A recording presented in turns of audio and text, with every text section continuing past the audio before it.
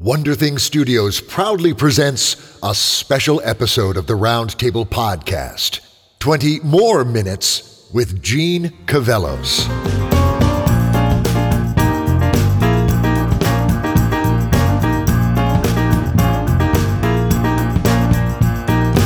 Hello, literary alchemists. I'm Dave Robison. And I'm Marie Bilodeau. And you've tuned into a special episode of the Roundtable Podcast, 20 Minutes With. 20 Minutes With is an opportunity to sit down with some amazing creators as we continue our odyssey to learn to better navigate those choppy writing waters. I see what you did there, Bilodeau. That was very good.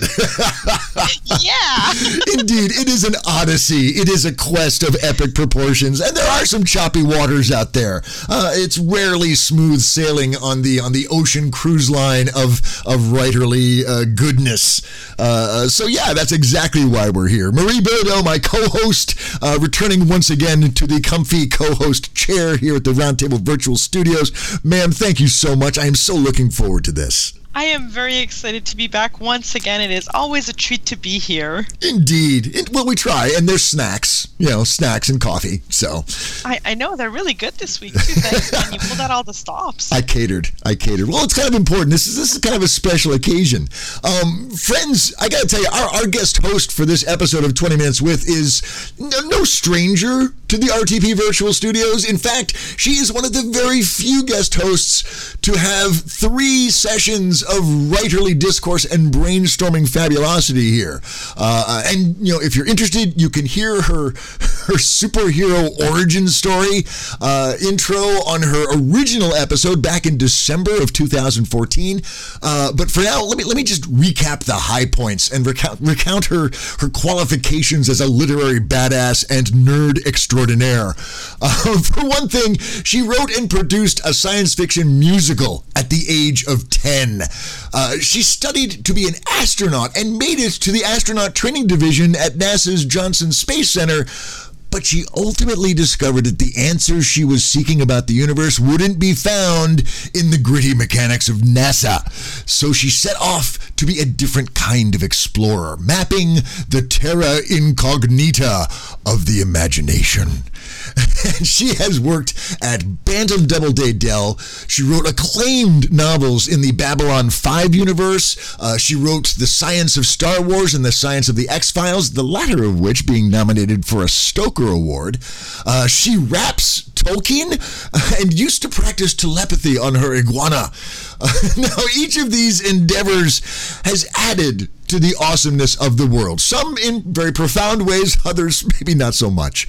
But in 1995, she embarked on a project that has enriched the lives of storytellers and story readers around the world, the Odyssey Writers Workshop.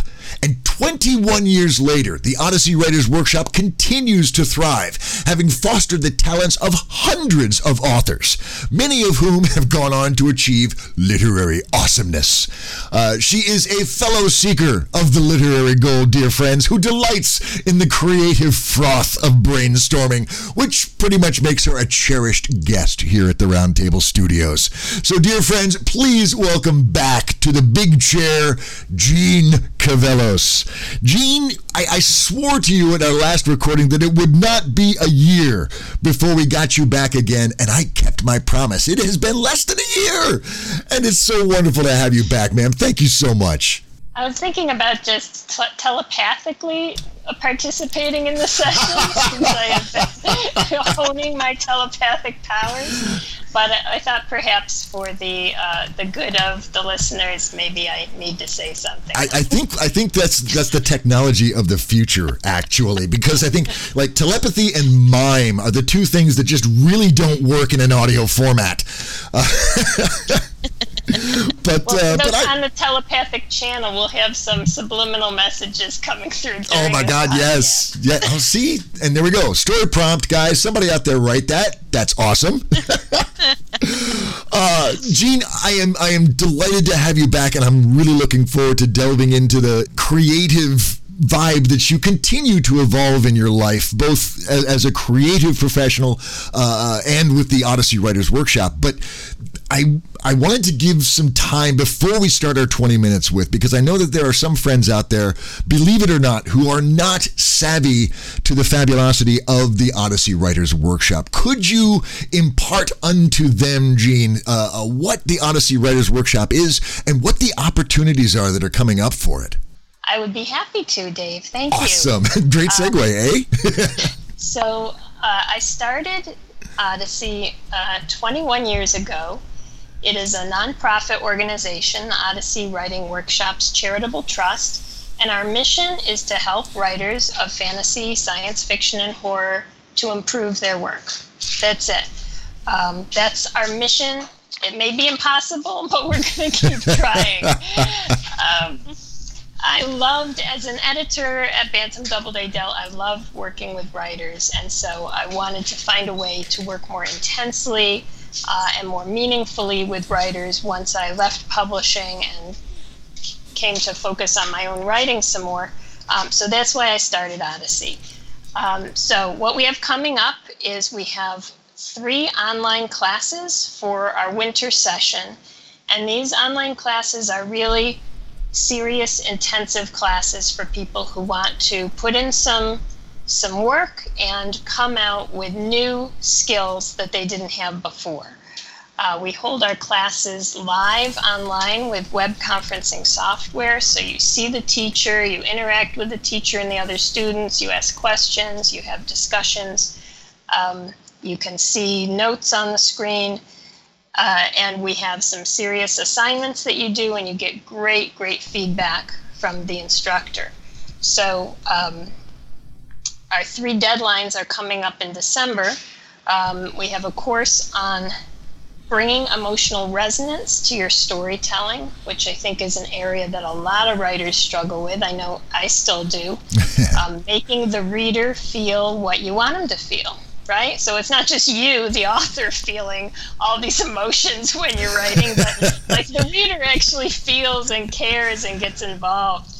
And Barbara Ashford, who's an award-winning novelist, is teaching that course, and she's really great at showing how all the different elements of a story contribute to the emotional impact and how to make them all work together. Outstanding. Yeah, the second course we're offering is world building in fantasy and science fiction, damn! which is a topic people have been requesting for several years now. And this is being taught by Patricia Reedy. Oh my God, really? New York Times bestseller, and she created that awesome fantasy world building questions tool that's online, which has like 1 million questions about how you build your world. Yeah, she's like the world building maven. She is. So I'm so excited to have her. Yeah.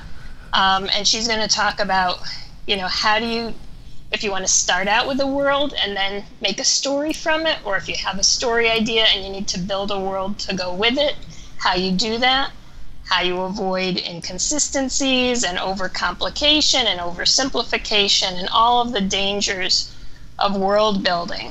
Like it's imminent addiction for people who just can't stop world. Does she tell you when to stop world building and write the darn story? I think that will be in there. Good. Sign me up. Yes, stop that research and get out of that rabbit hole. No kidding. That sounds fabulous. And then there's a third one? I'm going to be teaching the third course, which is Powerful Dialogue in Fantastic Fiction. Ooh.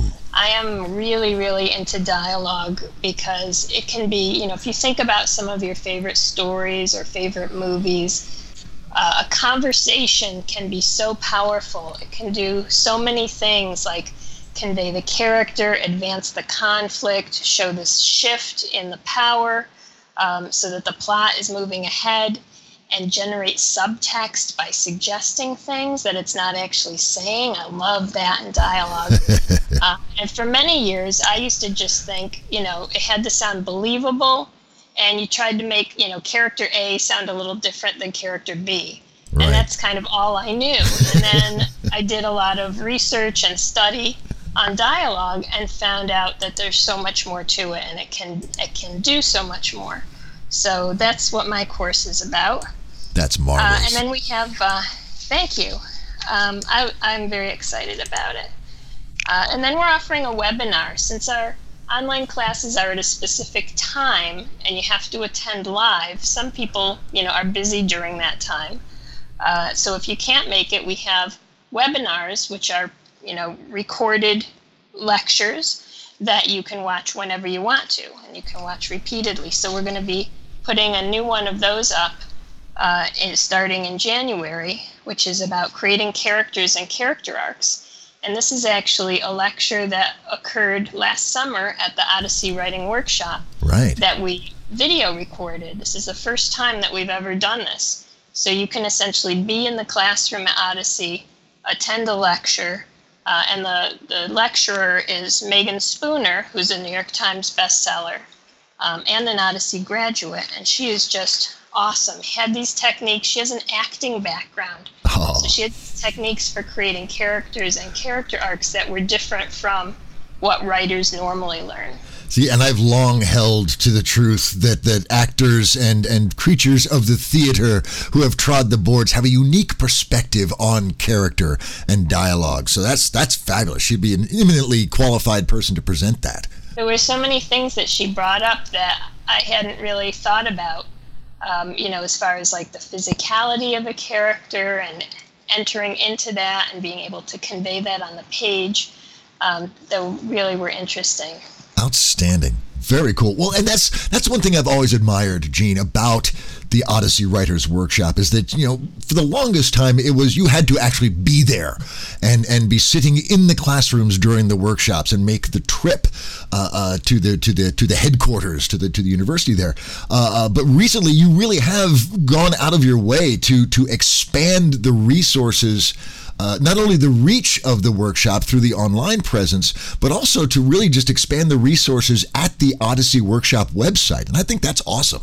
Yeah, well, for a number of years, we were just doing the 6-week workshop, and I was getting all these emails from people frustrated, wanting to learn, but they can't get away from their lives for 6 weeks, or they can't afford, what's a fairly pricey experience, and certainly not getting paid for 6 weeks that you're away if you don't have that much vacation time you can take. And so they kept asking me, isn't there something that I can do with Odyssey that is shorter or I can do from home? So that's why we've been building up these other resources, and it's really been amazing. I mean, we can help so many more people, and we can help people all around the world. I mean, we have on these online classes, we have students in Japan and Australia and Germany and everywhere, and they just get up in the middle of the night and there they are in class. Because that is the big challenge with the international theater these days is getting your time frames correct. Yeah, absolutely. Well, and you've also got a fabulous podcast that has been broadcasting for several years now and is lauded by many of my peers, certainly, as a jewel in terms of helping them work through various writerly issues with their craft. Oh, thank you. Yes, since we're a nonprofit, we're trying to help as many writers as we can, and we're trying to offer a lot of free resources. So about once a month, we put out a new podcast, and those are excerpts from guest lectures at the Odyssey Workshop in the summer, so that you can learn from those great lectures. We also have a blog where we do interviews with writers and offer other kinds of advice. And lots of resources on the website, writing tips, publishing tips. And we have a monthly salon that is just writing discussion. And it's online, and you just turn on your webcam and show up and talk about whatever writing problems you have, or we have a topic of the night. So it's the second Wednesday of every month. If anyone wants to come, the instructions of how to get online with us are right on the website. And that's a very fun and free thing, and just offers you some companionship. Sure. People who are suffering the same way you're suffering. I know I always like to hear about other writers who are struggling, because I'm always beating my head against the wall trying to figure out what to do next. It's a wonderful affirmation to know you're not alone in your pain. Yeah, Writing is a lonely business. It can be, but the Odyssey Writers Workshop is doing a wonderful job in taking some of that loneliness away. That salon is brilliant. I remember you talking about that at the last recording, and I thought that was an inspired step towards fostering that community and building that network of support that takes away, as you observe, some of the loneliness of the writer's craft. So that's outstanding, Gene. Friends, obviously all of that stuff is going to be in the liner notes, but if you're listening now and you just can't wait, hit the Googles. Go to, what's the website for Odyssey Writers Workshop, Gene? It's odysseyworkshop.org. There you go. Because it is a nonprofit, there are valuable resources up there. There's opportunities for the winter session, which all sound fabulous. I feel elevated just having you virtually here, Gene. I feel like we're ennobled somehow, that we're doing good works here.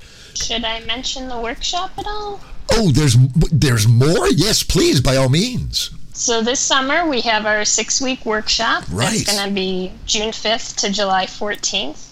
Very excited about this session. We had such a great workshop last summer.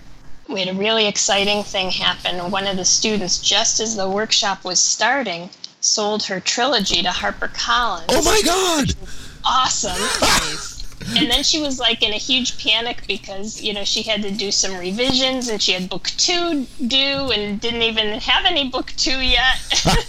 So it was great because we were able to kind of help her work through that. I was going to say the timing on that was perfect. My God, you need to do all this stuff. And look, you're surrounded by professionals who can help you do all that stuff. Yeah, almost as if she could see into the future. Almost, yeah. That's outstanding. What's the deadline for signing up for the workshop?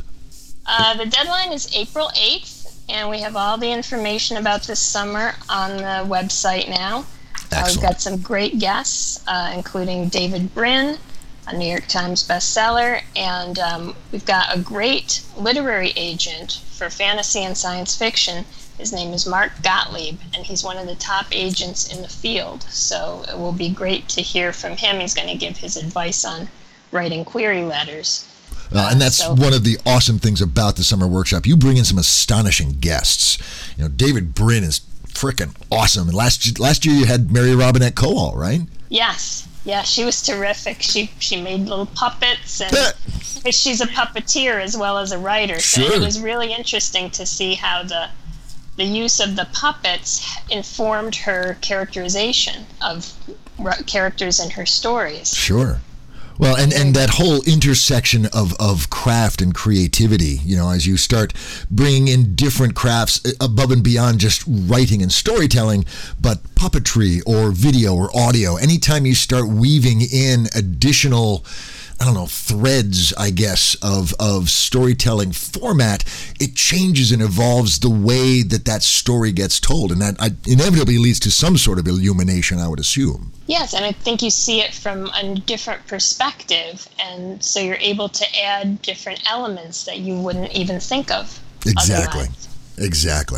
Very cool. So the winter workshop's coming up, the summer workshop coming up as well. Another fabulous year for 2017 is going to be an awesome year for the Odyssey Writers Workshop. And Gene, let's have you back again in the spring so we can speak more of the upcoming summer thing. Can we just put that on the books now? Terrific. Yes. I love to relax in the froth. There you go. And I can only get it here. So. We are the froth merchants. It's true. It's what we do. I try to recreate the froth on my own, but it pops. It's unsuccessful. You need to bring me in out as a guest. I will lead a froth session. How to froth in your creative endeavors. Excellent. Awesome. Very cool. Well, let's dive into our 20 minutes. Let's talk about some of that froth and some of that craft. And Gene, I know I did this last time, but it was so enlightening. I'm going to do it again. Can you give our listeners a taste, a tidbit, one bullet point of your upcoming session on writing dialogue? Because I know if there is like this holy trinity of things that people freak out about in their writing, it's dialogue, character, and world building. Those three things become this oh my God wall before them. So your workshop on dialogue is going to be an incredible asset. Can you entice us with one shred of one jewel that you're going to be sharing with your class in that workshop? Sure. Okay.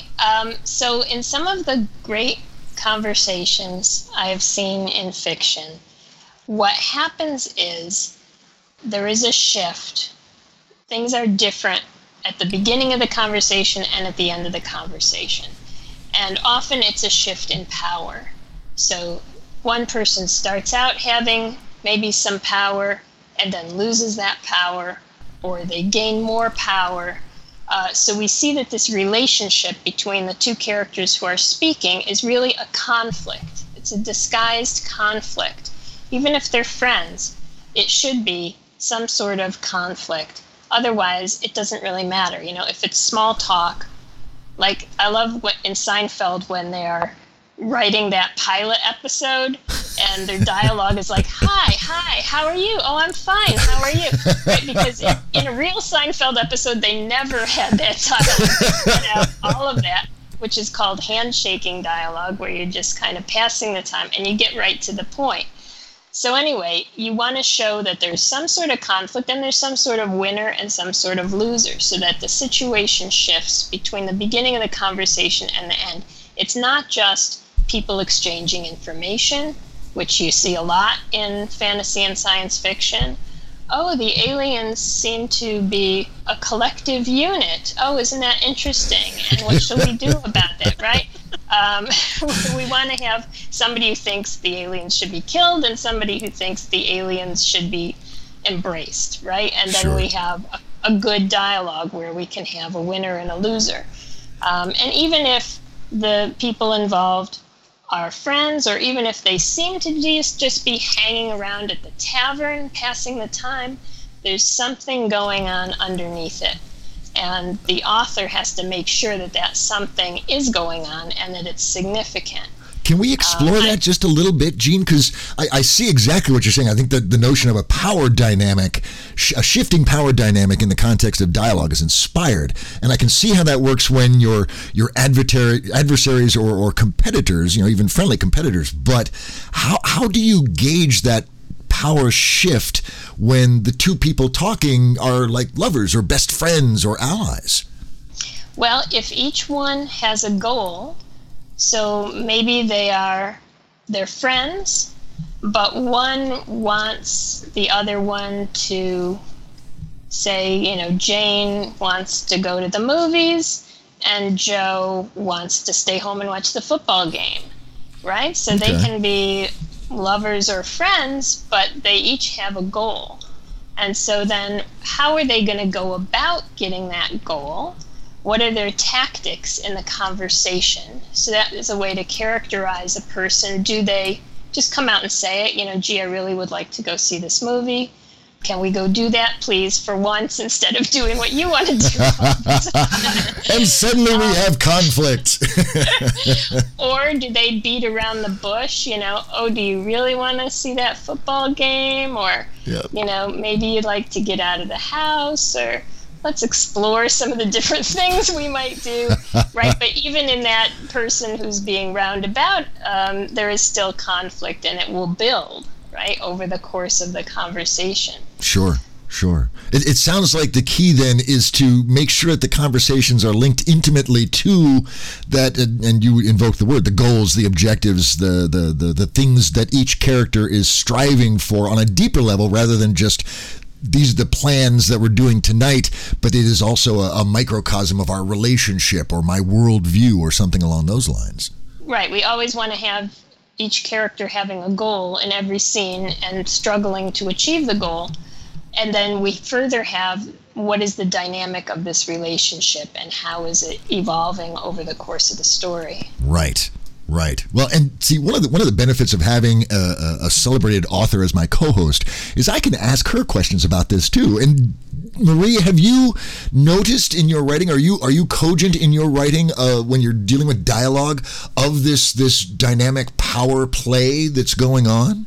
Definitely, and I really like the way you described a lot of it, Jean, because I find my own learning curve with dialogue was very similar to yours, where a lot of time dialogue can be used I find even in some books I'm reading where it's just revealing something about the character, but usually it's used to just reveal their wit almost. Like, look at how clever this line is, and wasn't that funny? Which can work sometimes, but it's when you start to really look at the power play of dialogue, which is how do I change the beginning, my story, or at least some of the basic tension between either characters or the actions they're going to do or the decision points they're going to make based on the beginning of this conversation where we were at, and then bring it through some witty dialogue and all that good stuff, whatever makes sense for your story, to that final crescendo of the conversation, which can be very soft spoken sometimes, or just have very underlying and not laid out tension, but by the end of it something has changed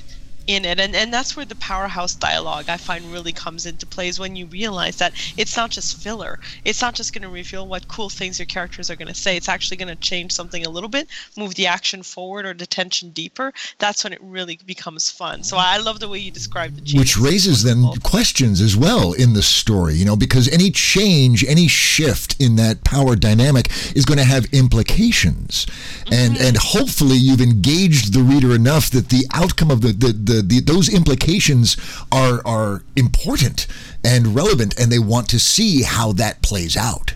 Exactly. And characters are, the big thing that's always often said about a story is that it has to be a character-driven story, right? So if you get to use dialogue as a way to help your characters drive that story, including changing the power dynamics and all that, then it does change the strength of a story a lot. That's awesome. That's so cool. Jean, friends, Jean is teaching this class. You just got a bit of gold, absolutely free of charge. You're welcome. From the round table on what is going to be in there. How long is that dialogue session going to be, Jean?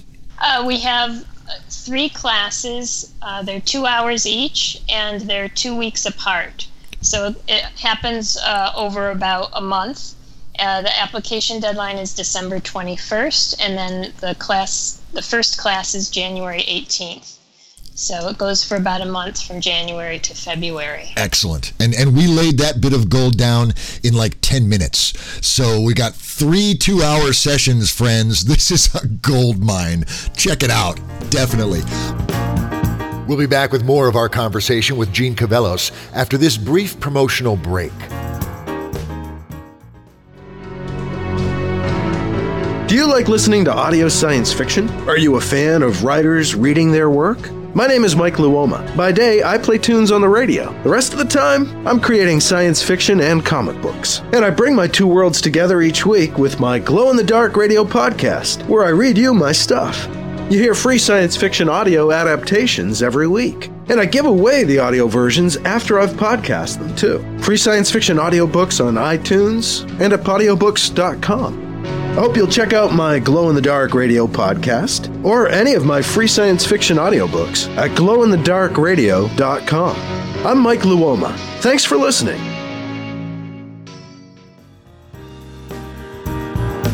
Now, let's get back to the conversation with Jean Cavellos. I'm going to turn the mic over to my co-host because I know, Marie, you've got questions for Jean as well.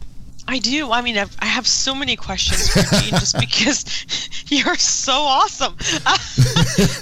I was stalking you online beforehand, and I'd heard your name before, but the more you delve into everything you've done, it's amazing. Jean, and I have like 10 questions written in front of me right now, but the one I really want to ask, and I find fantastic, is you're really into team spirit in a way, not like in a teeny bopper, pom-pom type of way, which would be awesome if you were, by the way, totally cool. But you, I mean, you work with new authors to try to help them to hone their crafts. You're an editor, which is working with someone else's work as well to really polish it.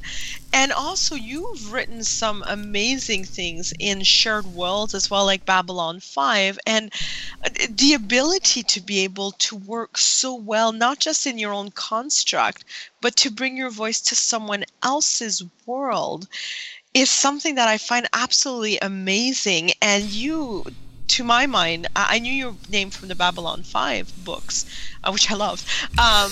And like, to my mind, you were able to bring a fresh light to an established storyline while keeping it true to its form, so satisfying to the most. How do you do that? How do you adapt someone else's, like, how do you work in someone else's story, like your own playfield, and make it uniquely yours while still maintaining that very, very fresh feel of what was created before you came along?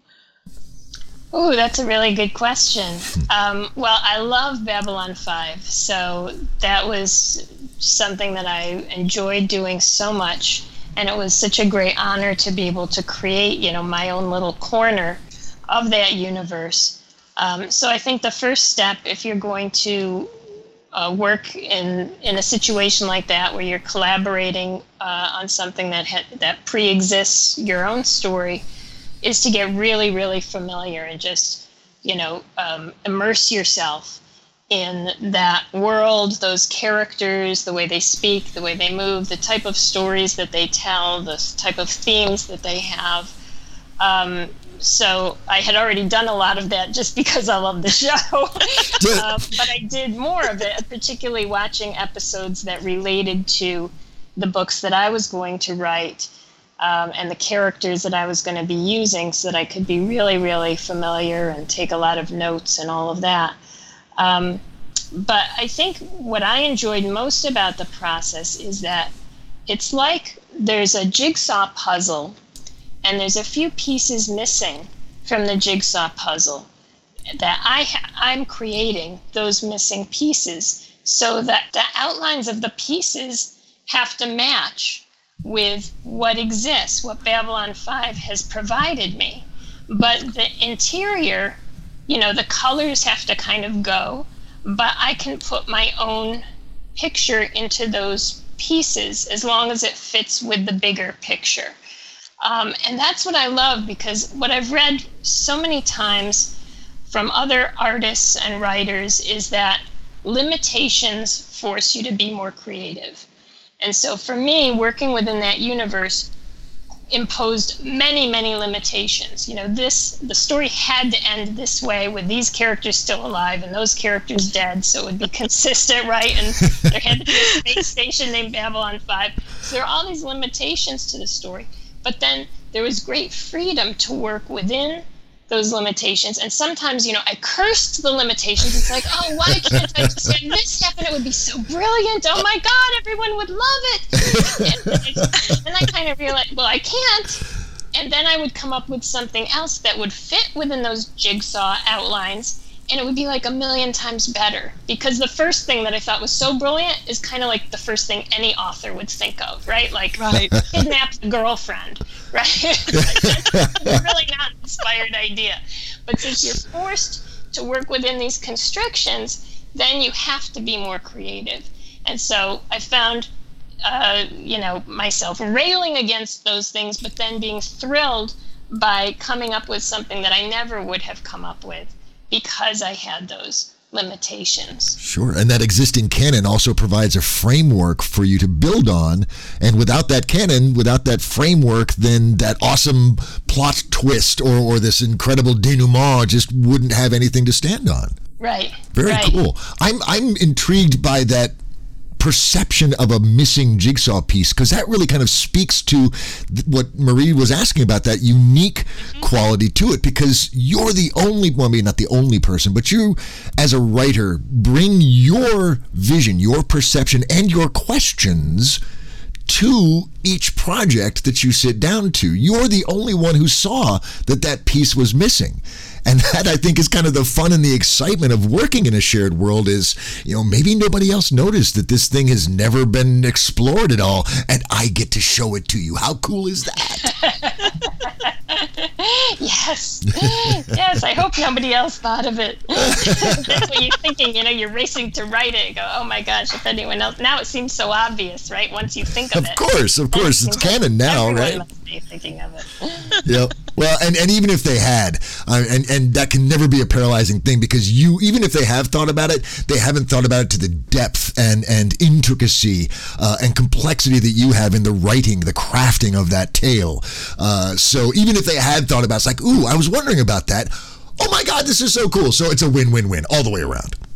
I think I was really fortunate too in the subjects that I was able to write about with those Babylon 5 books. The first one that I did is mainly about Anna Sheridan, who's an archaeologist. And so she's a scientist who gets into a very bad spot. And I have a science background, so I really could relate to her. And I love writing about everybody dying, so it was really right up my alley, which is why I proposed doing this story, as I just was really drawn to it.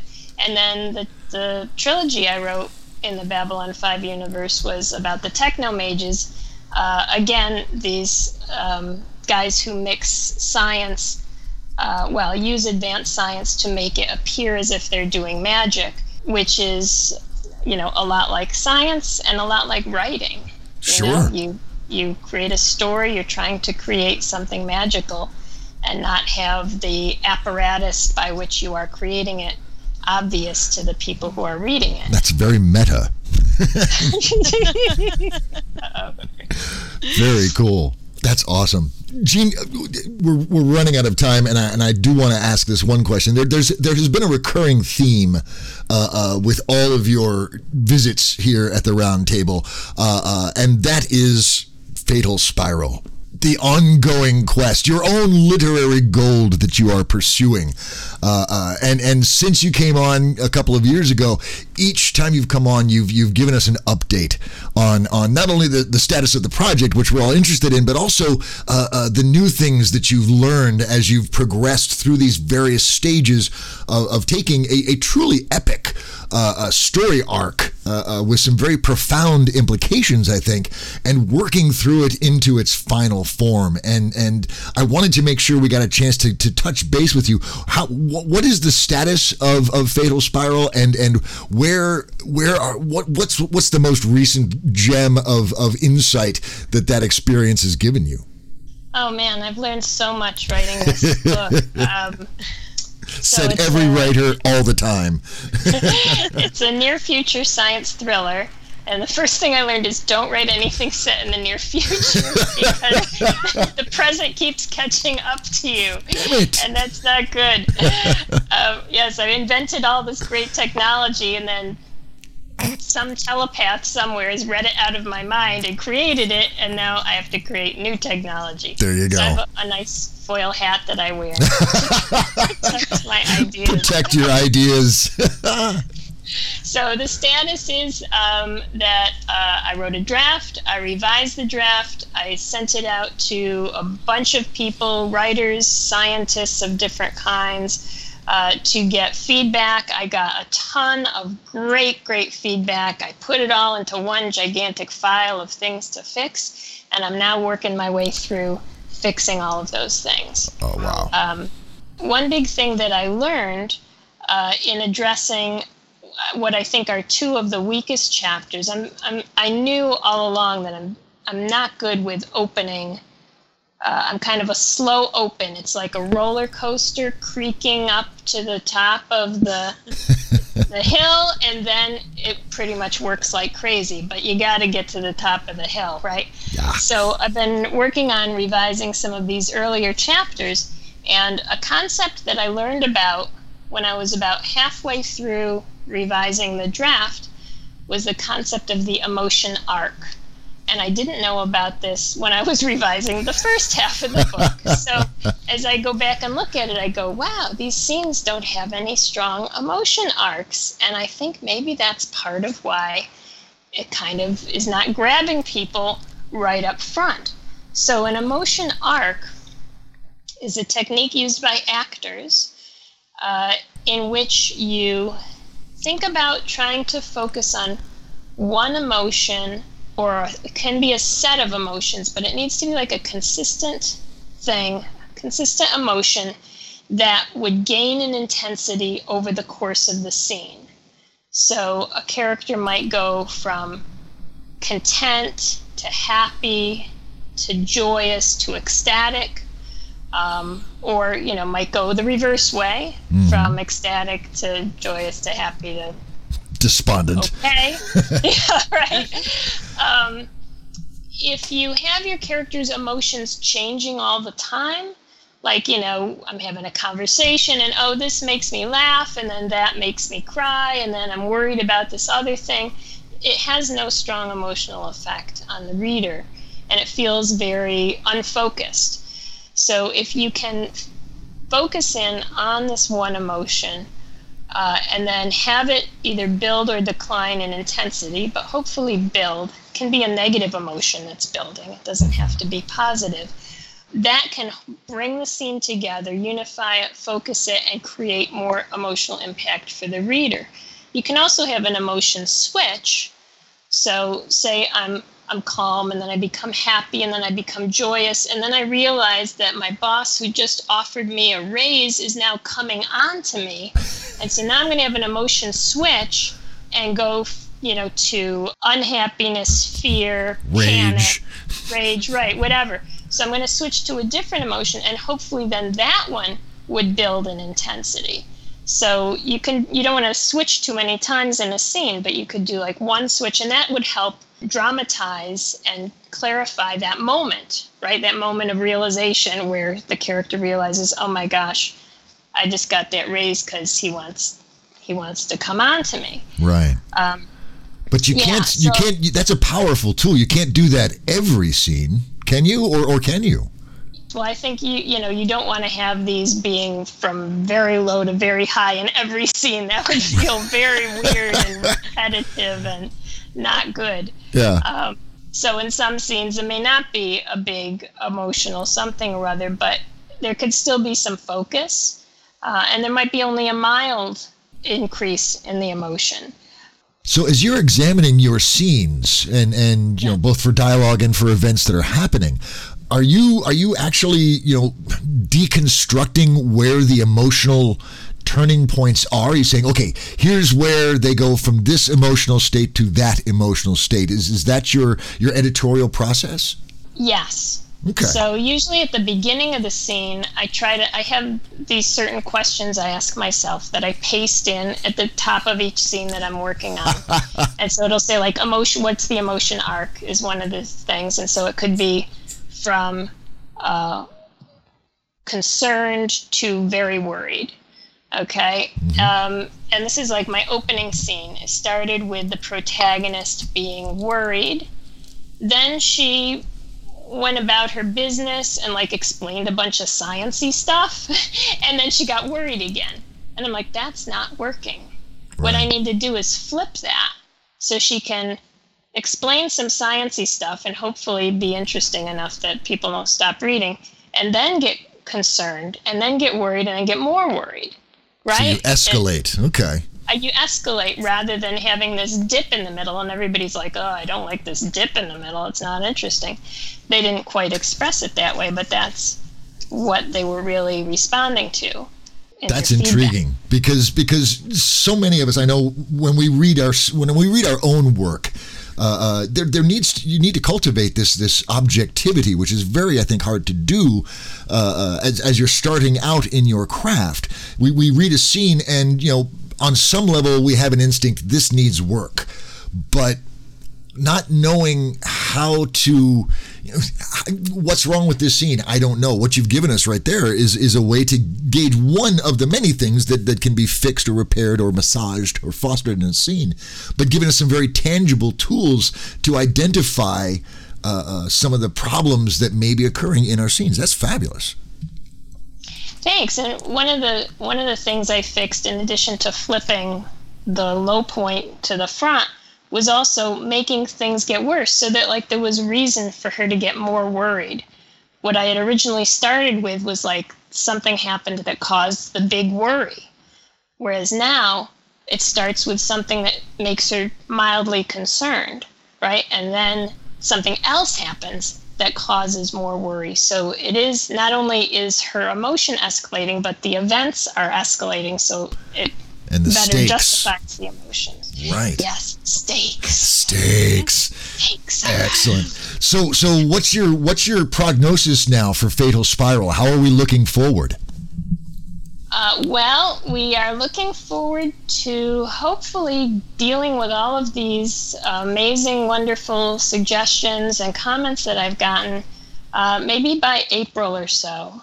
I am slow, and it is long, and there's a lot of comments. Well, and you are kind of busy, too, running an awesome workshop thing, so, forgiven. Yeah, there's that. Very good. And I hope you'll forgive me if I inserted the we in there, but it kind of feels like our project now. just a little bit. Very it's cool. all your fault, too. I know, right? I'll own that. If it brings out a fabulous story into the world, I'll shoulder that burden, Gene. I'll totally do it. Well, look, guys, the clock has boarded a Greek trireme, and it's wheeling the catapults filled with Greek fire pointed directly at me, and that was my whole Odyssey play thing. There was kind of very nice. Kind of obtuse, actually, but you get the idea. I can only assume that means that we are out of time. Gene, as always, this has been a delight.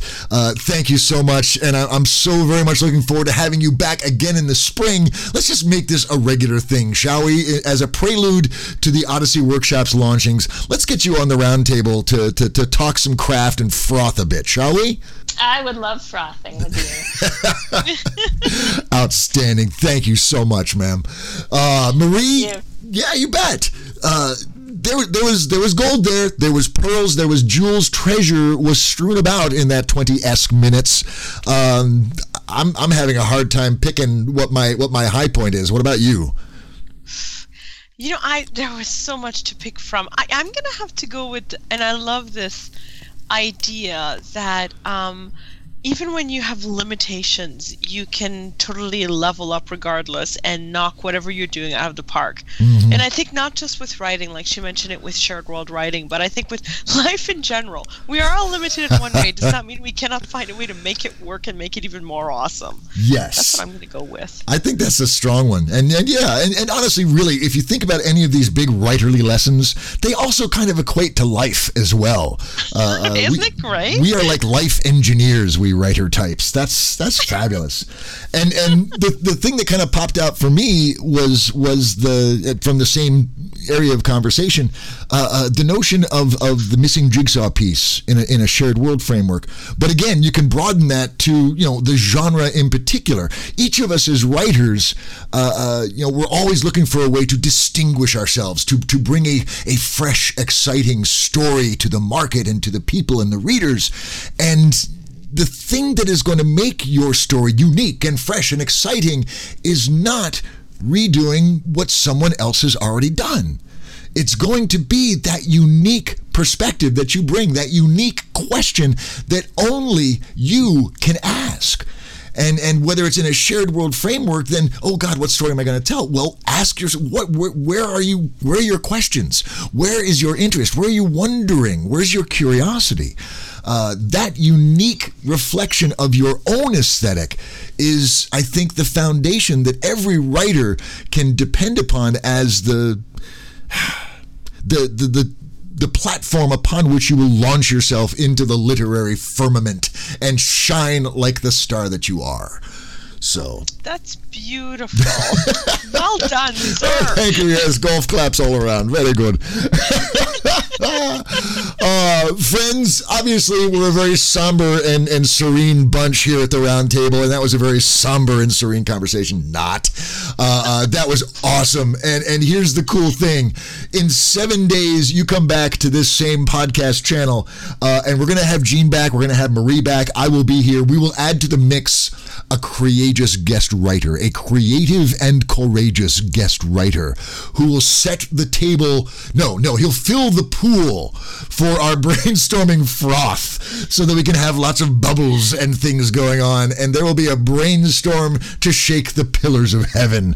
It will be fabulous, but it's also going to be 7 days from now, and that's a long damn time. Marie, what can our listeners do between now and 7 long days from now to make that time productive and just fly by? Well, I feel very strongly about this. I think that over the next 7 days, everybody should try to do 2 things. One is you should try to find or make a perfect ginger snap cookie. That is important. That is very important. And then once you have found this perfect ginger snap cookie and you are lovingly ingesting it and just letting it fill your senses with beautiful flavoring, you should take at least 15 minutes a day and do just a little bit of writing. Even if it's just taking your story out for a date, you should definitely spend some time with it. See, now, I'm just going to put a pin in that because I want to know how you take your story out for a date. That's intriguing. We'll talk about that in another time. I'm just going to put a pin in that. That's fabulous. Very cool. And friends, I will tell you, as I always do, you find what you're looking for. So look for the wow. Look for the, oh, hell yeah. Look for the, wow, I really didn't expect that. And if you look for that shit, you will find it, and it will inspire you. We will be back in just 7 days. Until then, you guys stay cool, stay frothy, and stay awesome. And we'll talk to you soon. Bye-bye. This episode of the Roundtable Podcast is copyright 2015 by Wonder Thing Studios and is released under a Creative Commons Attribution, Non-Commercial, Share-alike license. That means please don't sell it, but you can share it to your heart's content. You can even use portions of it in your own productions, as long as you release those productions under the same licensing terms and reference us as the source. Theme music for the Roundtable Podcast was performed by the Hepcats of Brotown, Gary Gold, David Labroyere, Billy Nobel, and Matt O'Donnell. If you would like to be a guest writer or guest host, join in on the conversation, or just learn more about us, visit our website at www.roundtablepodcast.com. We're also on Facebook at facebook.com/roundtablepodcast and on Twitter at WritersPodcast. And you can always email us at thetable@roundtablepodcast.com. Thanks for listening.